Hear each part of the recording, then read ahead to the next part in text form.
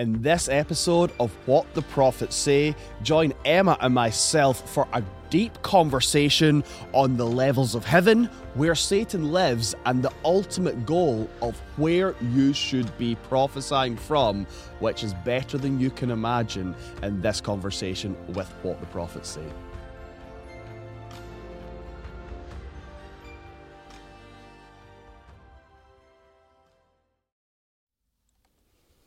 Well, hello family, and welcome to this episode of What the Prophets Say. It's myself, Sam Robertson here. You'll be used to this voice now that we are in the 40s when it comes to our episodes, and joined always by the incredible Emma Stark for another feast of a conversation. We have our notes and our coffee ready to discuss all things revelation and prophecy. How are you doing today, Emma? I am super well. We've just had lunch. We have. And about 3 doors down from this studio is a curry house who do, well, I think they just do pakora. They just do pakora. And they say they are the best pakora in Scotland, in Glasgow, in the Scotland, world. I don't think, remember what their publicity is, probably not the world. But they are utterly outstanding. Not dry and disappointing vegetable pakora, jalapeno and spinach. What did we have? Yeah, and chicken. So come to Glasgow and get the world's best pakora. Yes, it is really good. So we feel fed. We feel ready to have a conversation that hopefully will blow your mind and provoke you to... Because we are foodies, you see. We so are if there's foodies. good food, we're all right. And of course, in heaven, there will be lots of different It's a cheeses. feast. Oh, Well, it's cheeses, yeah. The wedding of the Lamb, the banqueting feast is definitely got Cheese. a cheese course. There must do. surely Jesus must have a cheese course. He must have a cheese course. Yes, Cheesies. Cheese. Absolutely. In heaven, that's the banqueting feast. The banqueting marriage. feast, yes. Absolutely. Yes. And Sounds a good good. smoked cheese. A smoked cheese. Yeah. Some crackers. A chutney. Yeah. A relish. Yeah. Now we're getting sidetracked by all our we favourite. were happy with pakora, but now we could do with With some cheese. like hobbits' second breakfast. Absolutely. Second Yes. lunch. Second lunch. Absolutely. Shall we prophesy? We shall. So we have been discussing really what the goal is when it comes to prophesying. Where do we prophesy from? It's a question we want to answer today. And I think both Emma, myself, and some other prophets sharpening one another just on the concept of, do we prophesy from the first heaven? You might have heard that before. What about from the third heaven where the throne of God is? Do we prophesy from there? Or is there somewhere else that we want to prophesy from?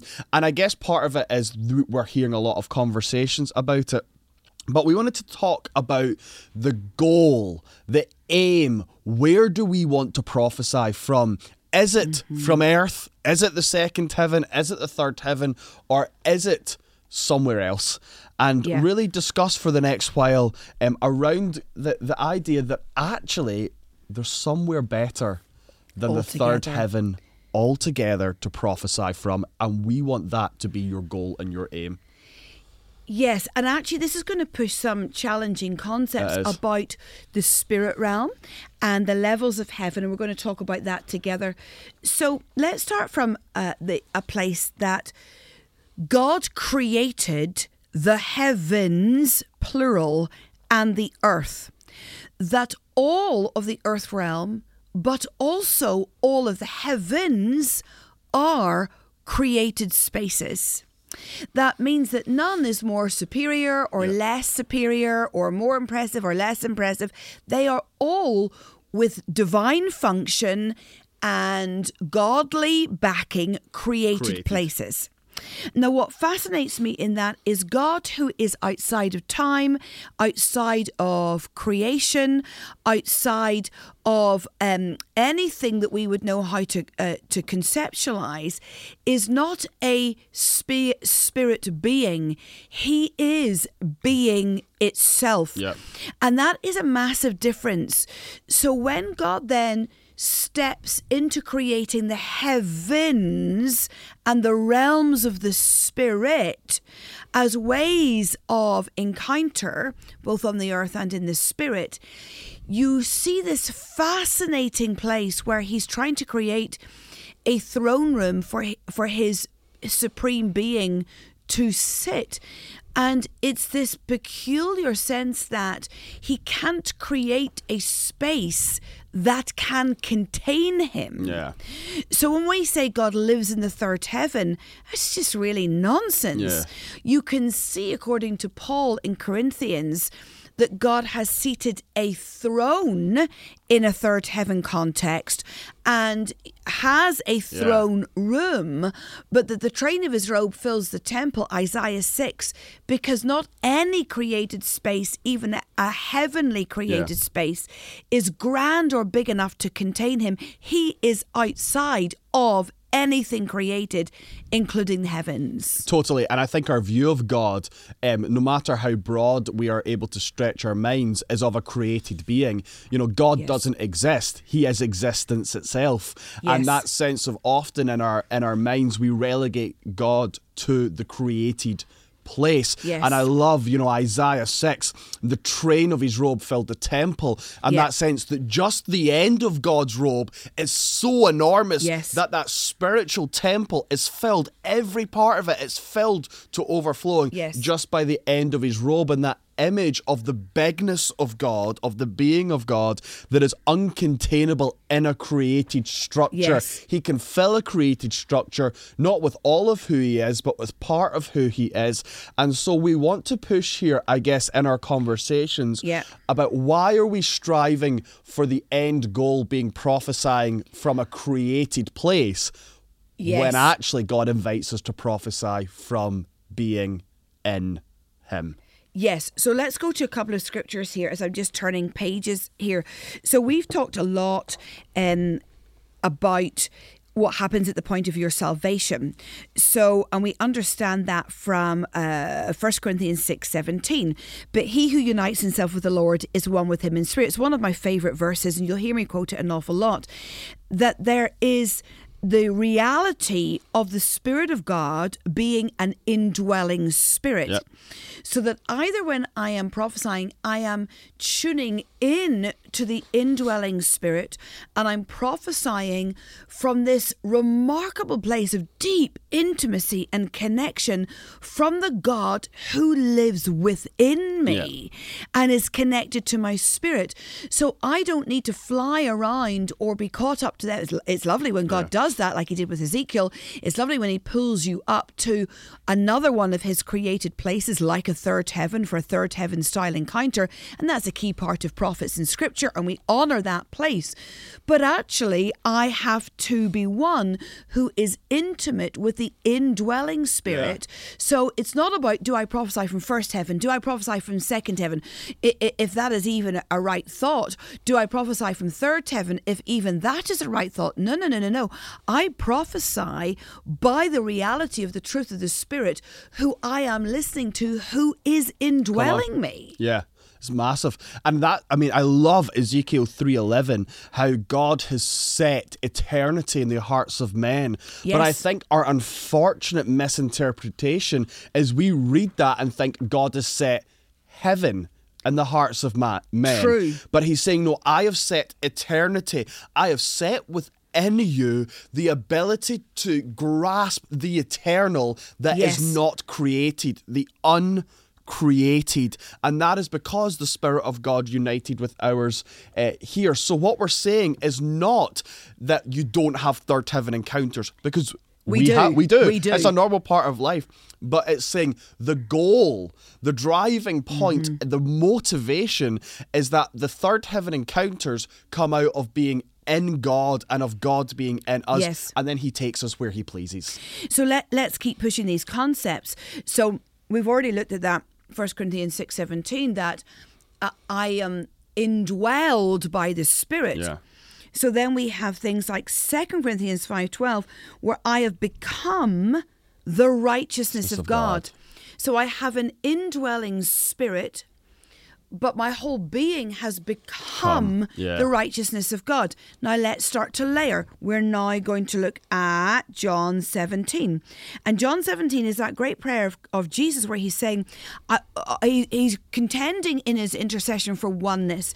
And there's some great turns of phrase within John 17 that I want to be in them and you in me, that we might be perfected in unity, so that the world may know that you have sent me and loved them even as you've loved me. So the sense of being entwined or in each other, and that is a fascinating sense of the God who we are inside, but the Spirit who indwells. So I like to talk about that as you would a sandwich. And I know it's a little bit crazy. It's your new analogy. It's my new analogy, that actually I'm sandwiched. Yeah. That actually in me is the Spirit, but I'm also inside God, and I've been made the righteousness of God by the blood of Jesus. And so here I am in this place of remarkable proximity continually to the Spirit, to God, to Jesus who is Emmanuel, the God who is with us.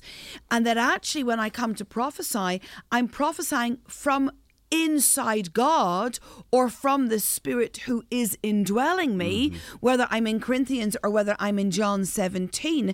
And the concept of you must prophesy from the third heaven, which is a created place, is nonsense. Yeah. And why would you have that as the goal, a created place, when you can have the uncreated, you can have the eternal, you can have being in existence and self, God, as from inside and outside.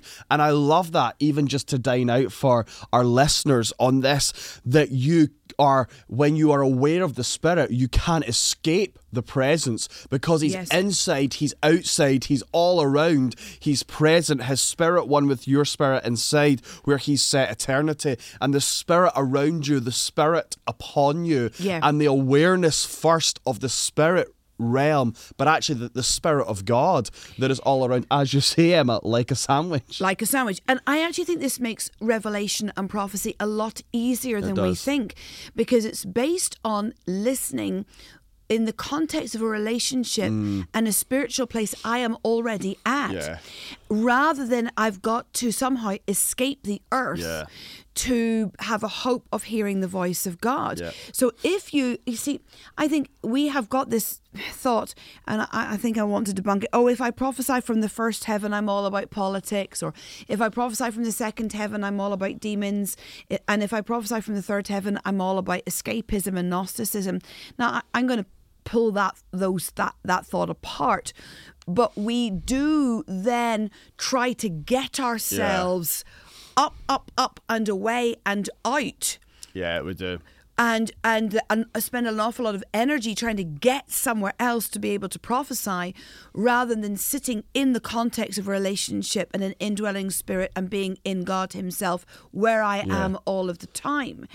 And that sense of making revelation harder than it actually is. And then the dangerous place where prophecy becomes a transaction or an encounter rather than an ongoing relationship and a union with God and a fellowshipping with the Spirit. And then you put, if you're not careful, prophecy becomes an event, prophecy becomes a moment, prophecy becomes something I have to work myself up to, and rather than it is the overflow of a life sandwiched by the Spirit of God inside and outside of me, living in awareness of what it is to be in God. So God never says to the prophets, prophesy from third heaven. That's not a biblical thought. Now, we do see some prophets who are in the throne room of God who share revelation from that place. But I think when God is saying to the prophets, come up here, what he is actually, and he said that a lot, he's really meaning come into God, come into an awareness of being in me and prophesying from the posture of connection with me, I think really is what that is saying. Now, we talk about prophesying from a heavenly perspective. I'm not sure that language helps us, but it's prophesying from a God perspective about some things. The other thing I would say is, can we have a conversation? I think we've alluded to it in earlier podcast, but we've never landed it about what are the levels of heaven, and are we right in our thinking about the levels of heaven, or are we just messing ourselves up by telling people they need to get somewhere that is just not biblically particularly sound? Yeah. So we obviously know in Scripture that we're on solid ground with the fact that God, in the opening chapters of Genesis, creates the heavens, plural, and the earth. But we're never really told how many levels of heaven there are. Yeah. We just understand in a very broad brushstroke way that this supreme creator, God, has many realms and dimensions and heavens. Yep. That's about as much as we actually know. No. But Scripture also alludes to some language of first and third heaven. Yes. And in that, it alludes to language. It doesn't give a prescription. It doesn't give a completely stretched out, fleshed out explanation. But Scripture, you can read in portions about third heaven possibly being about the throne room. A throne room. Yeah. And first heaven being about what you see here. So there are two very clear things that you can cite in Scripture, and one is Paul in Corinthians, who has that gloriously interesting dialogue where he says, I met a man once who was caught up to third heaven, whether in the body or not in the body, I do not know. And he's wrestling there with did his whole being go, body and soul, or did his spirit just go?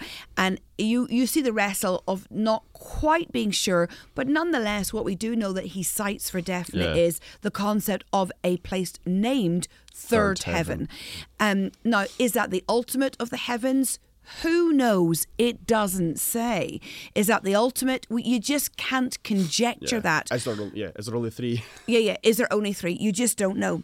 There is no mention ever in Scripture of anything called second heaven. Yeah.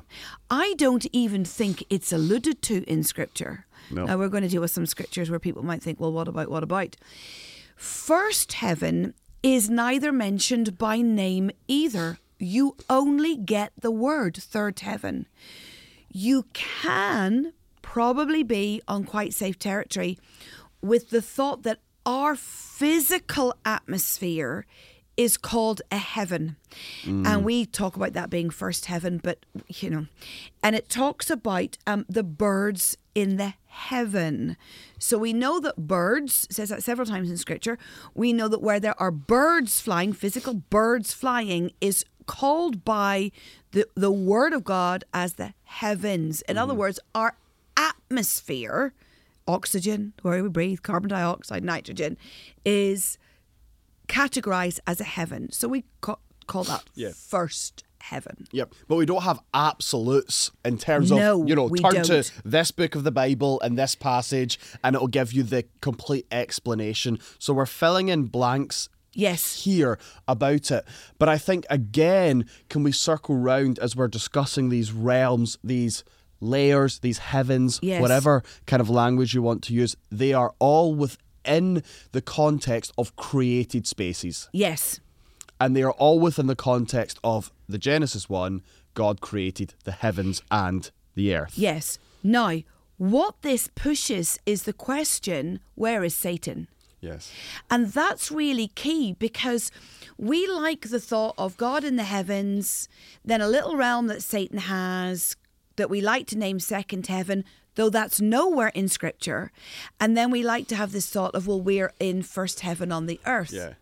So let's debunk that sense of God in third heaven, Satan in second heaven, and man in first heaven. That's in fact, that's anti-Scripture. It is. Because the only place that we see Satan cast down to is earth. Yet we have some peculiar idea that Satan is in some sort of anti-heaven realm. Yes. Some other anti-heaven realm. I would put it like this, because obviously Satan is spirit. Satan is a spirit being on the earth. Yes. He is cast down as a spirit being on the earth. It's why it says in Scripture that he roams around the earth like a devouring lion. Yes. Now, really, the first time we see this concept is in Ezekiel. Now, Ezekiel is the great passage that talks about, I saw Satan hurled like lightning to the earth, and then of course he's consumed by flame and made ashes in front of the princes and the kings, and he is given the earth as his dwelling place. Mm-hmm. So any sense of Satan being in hell is not true, in that Satan is Satan. For him, hell or the abyss is the one place he does not want to be. It's punishment for Satan as much as anything. It is punishment.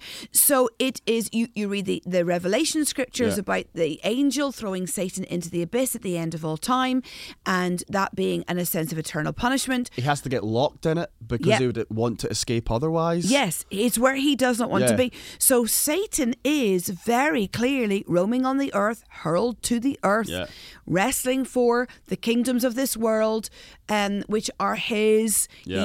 Clearly we see that he offers them to Jesus at the temptation because they are his to give. He's already in the garden. He's already in the Garden of Eden. All of that stuff is the reality that Satan is here. Can I tell you, he actually wants to be here. He does. He wants to have ownership and possession of as much as he can try to own or possess or influence or impact, whichever is the most appropriate terminology. But Satan wants a sense of impact, mass impact, where he lives, where he's been sent, which is the earth. Mm-hmm. Which is a created space. So, for those listening, because I think this will be for some people, they'll be thinking, what on earth? I thought he lived in hell. I thought this. I thought that was his domain. That sense of Satan having an anti-heaven domain that he's set up himself. He's here on the earth. Yeah. Why? I think because he wants control, yes, but he knows the only place he can get authority is if we give it to him. And he devours. He needs us to delegate authority to him because he doesn't have it. Absolutely. And that's why we want to, at all times, be prophesying from being in God. In God. Absolutely.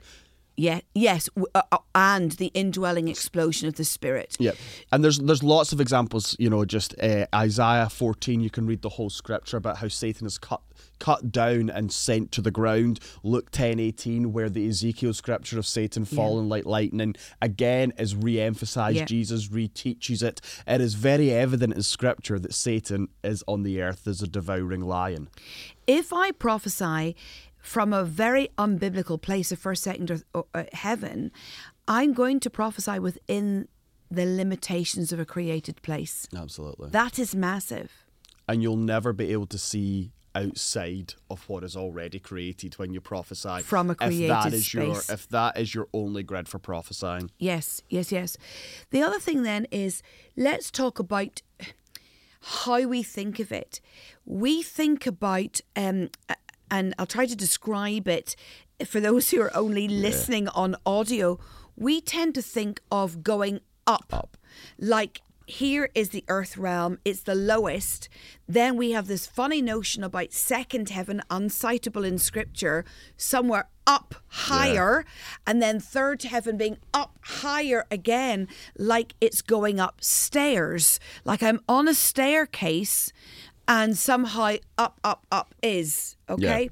I think a much better way to do it is to look to the left and to the right of you, because the Word of God says heaven is the kingdom of God is at hand. Yeah. So we are looking for the kingdom to the left and the right of us, or God to the left and the right of us. So you do have to deal with two scriptures. One is Ephesians 2:20, which talks about Satan being the prince of the power of the air. Now, that doesn't mean he's upstairs in second heaven. It means that he is in the atmosphere of the earth. Absolutely. Why? Because the prince of the power of the air means that he is the prince of human structures, human government in this atmosphere. That's very clear in the Greek. Very, very clear in the Greek. That Satan's princeliness is in the atmosphere of the earth. Mm-hmm. Now, next scriptures you need to deal with is the concept of Daniel, that Daniel brings, where the prince of Persia and the prince of Greece fight the archangel Michael to bring the answer or the solution to a vision, the interpretation of some revelation that he's had, to bring the answers to prayer.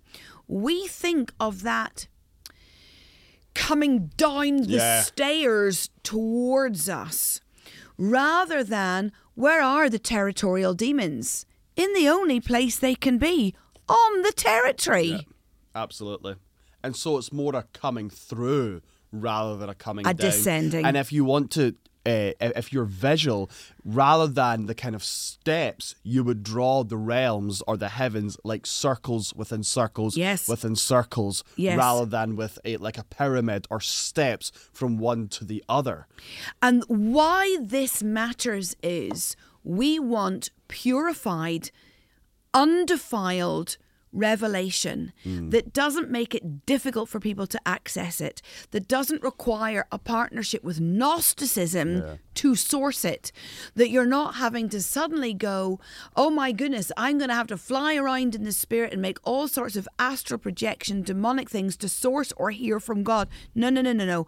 What I am doing is allowing the Spirit of God, which indwells me, to explode up out of me. I understand that I am praying the John 17, that, we're in each other, Christ Jesus and the Father and the Spirit, and that I am prophesying in God, from God, who dwells with me and I dwell with him.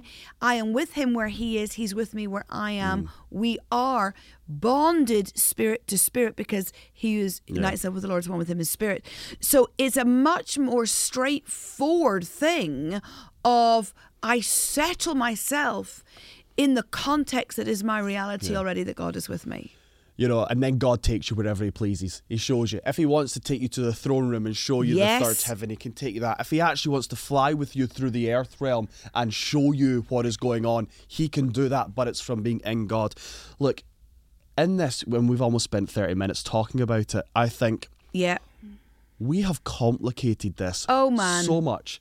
And the more we talk about this, it's about being in God, and God in me, and I in God, and back and forward. This in God and him and me and all this.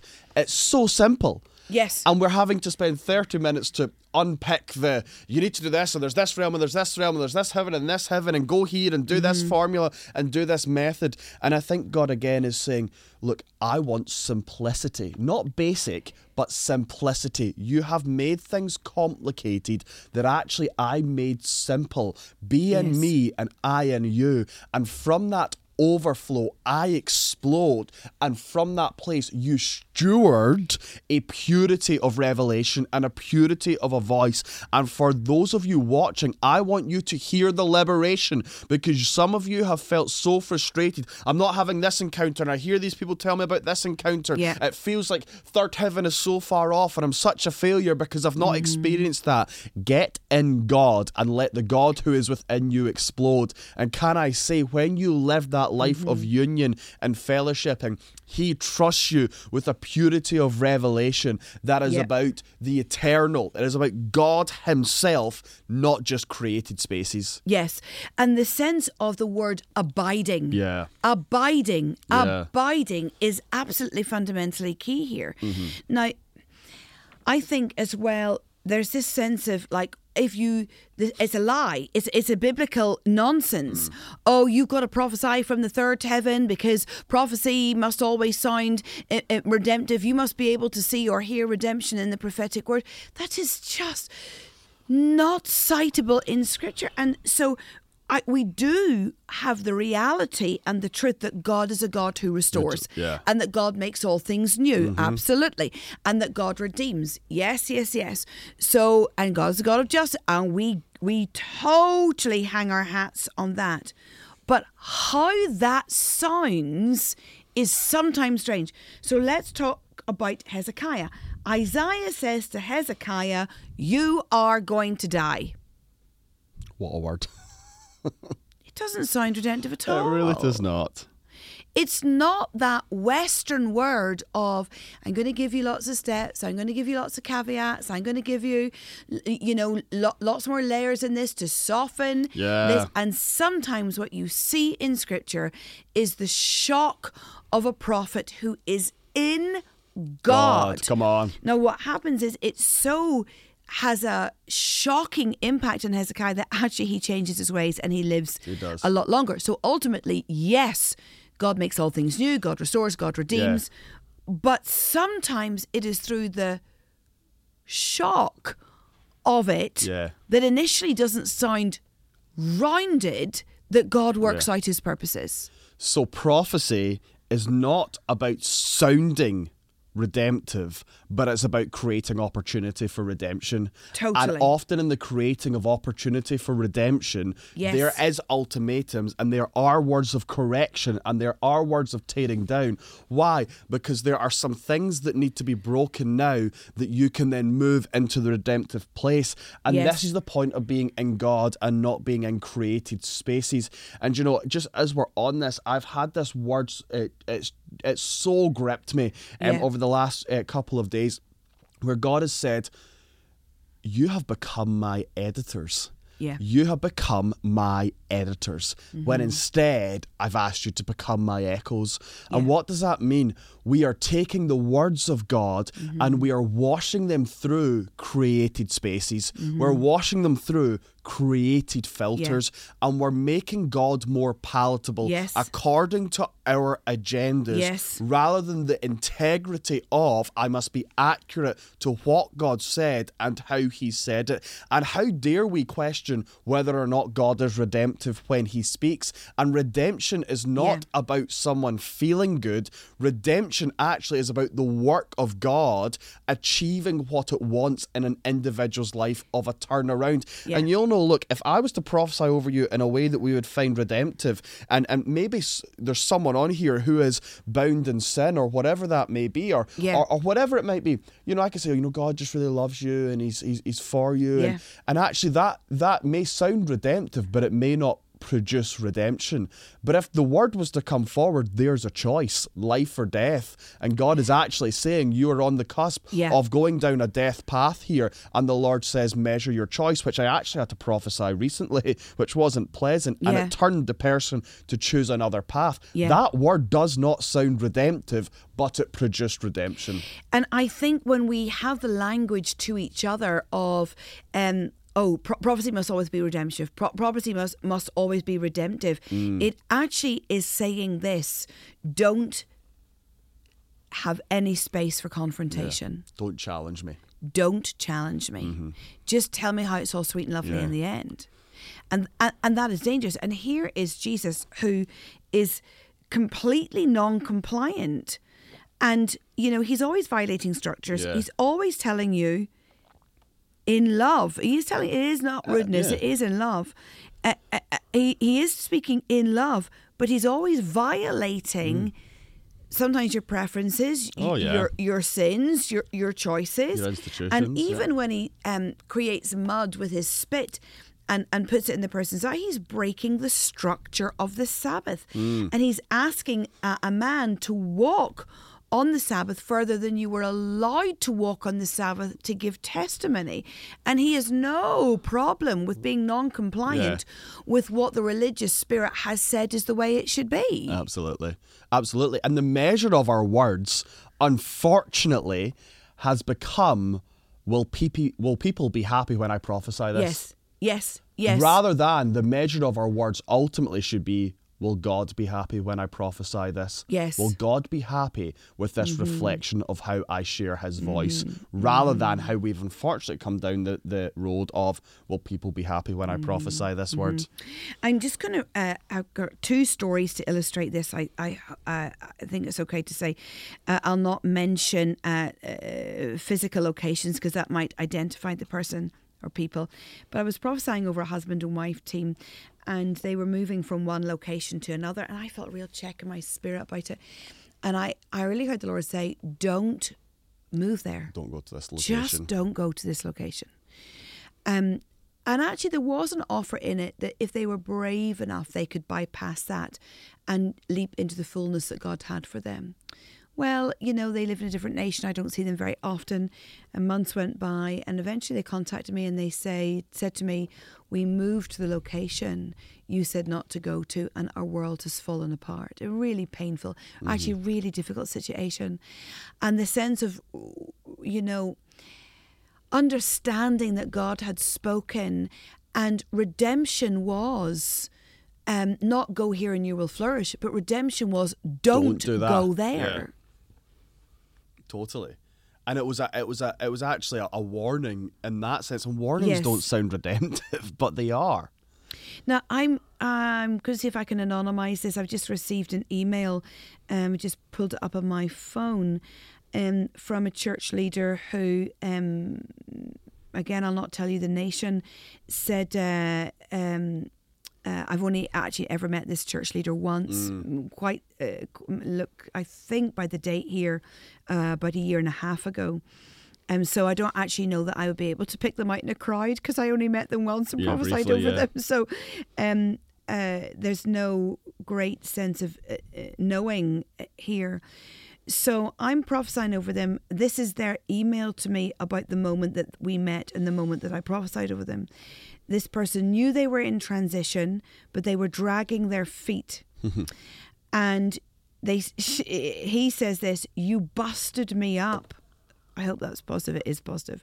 And without any knowledge, you told me I lived in the wrong state and that grace for my life there had dried up. And that the Lord said, stop fighting for a place where there's no more grace. Now, that's not easy for me to deliver or for them to hear. So apparently I go on, they say, and I affirm some things.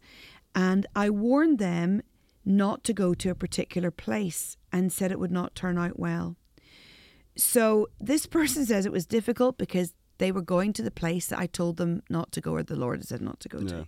They had to change a lot. They had to change quite a bit. Yeah, it was significant. They had to acknowledge that where they were was wrong and where they were going was also wrong. And that's challenging tough for everybody. And they were well down the line on planning. Yep. It seems so, certainly from this email.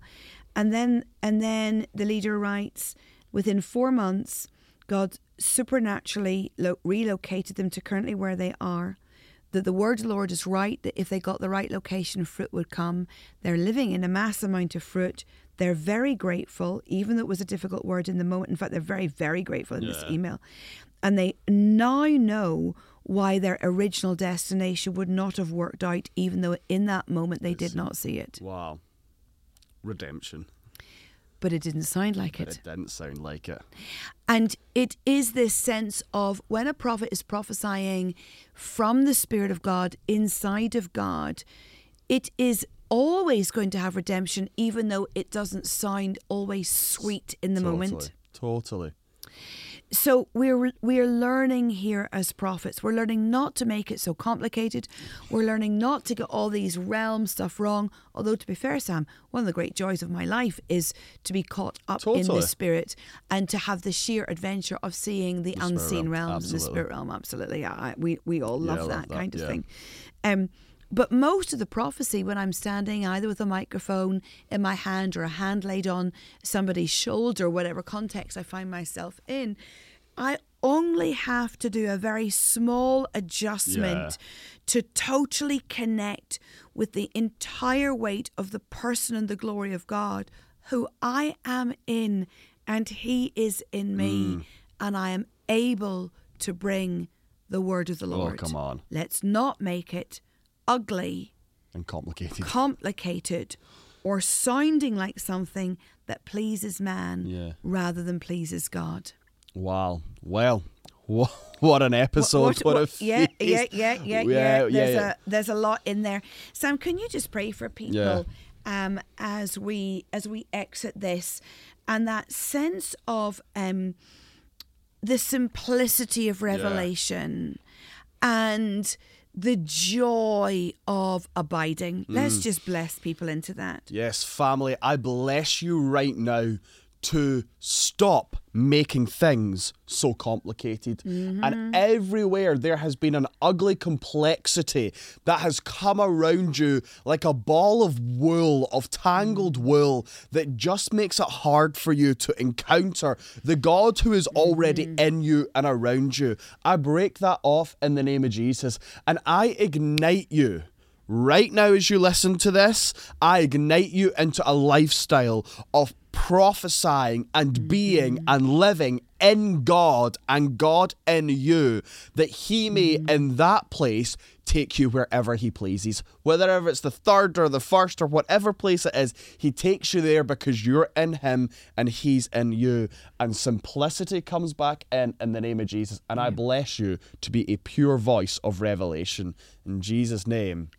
Amen. And I bless you into courage. Yeah, courage. I bless you into courage just to say what God wants, to be what God wants. I bless you into an echo of His voice and not into something man-made, not into Saul's armour, where you're the shape of something that you don't need to be. But I bless you into the ease of echoing God in Jesus' name.